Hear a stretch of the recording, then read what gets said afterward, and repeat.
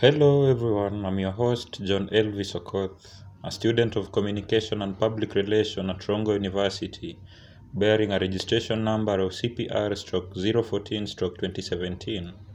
Are you ready for today's topic? It's all about the fundamentals of public relations writing.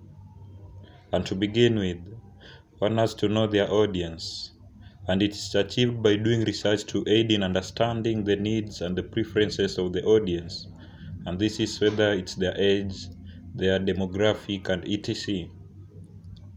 And the second point, one has to be a patient storyteller. This is to avoid half-baked plans and ideas, and so one has to tell the right story at the right time and to the right people. The third point is that one has to write a draft. An outline of the draft might be helpful in some instances, and also editing is involved in the process in order to bring out the points clearly. The drafts enables the writer to be logical and organized. For the last point, one has to be simple and clear. This is achieved by using everyday terminologies to better understanding and action stimulation.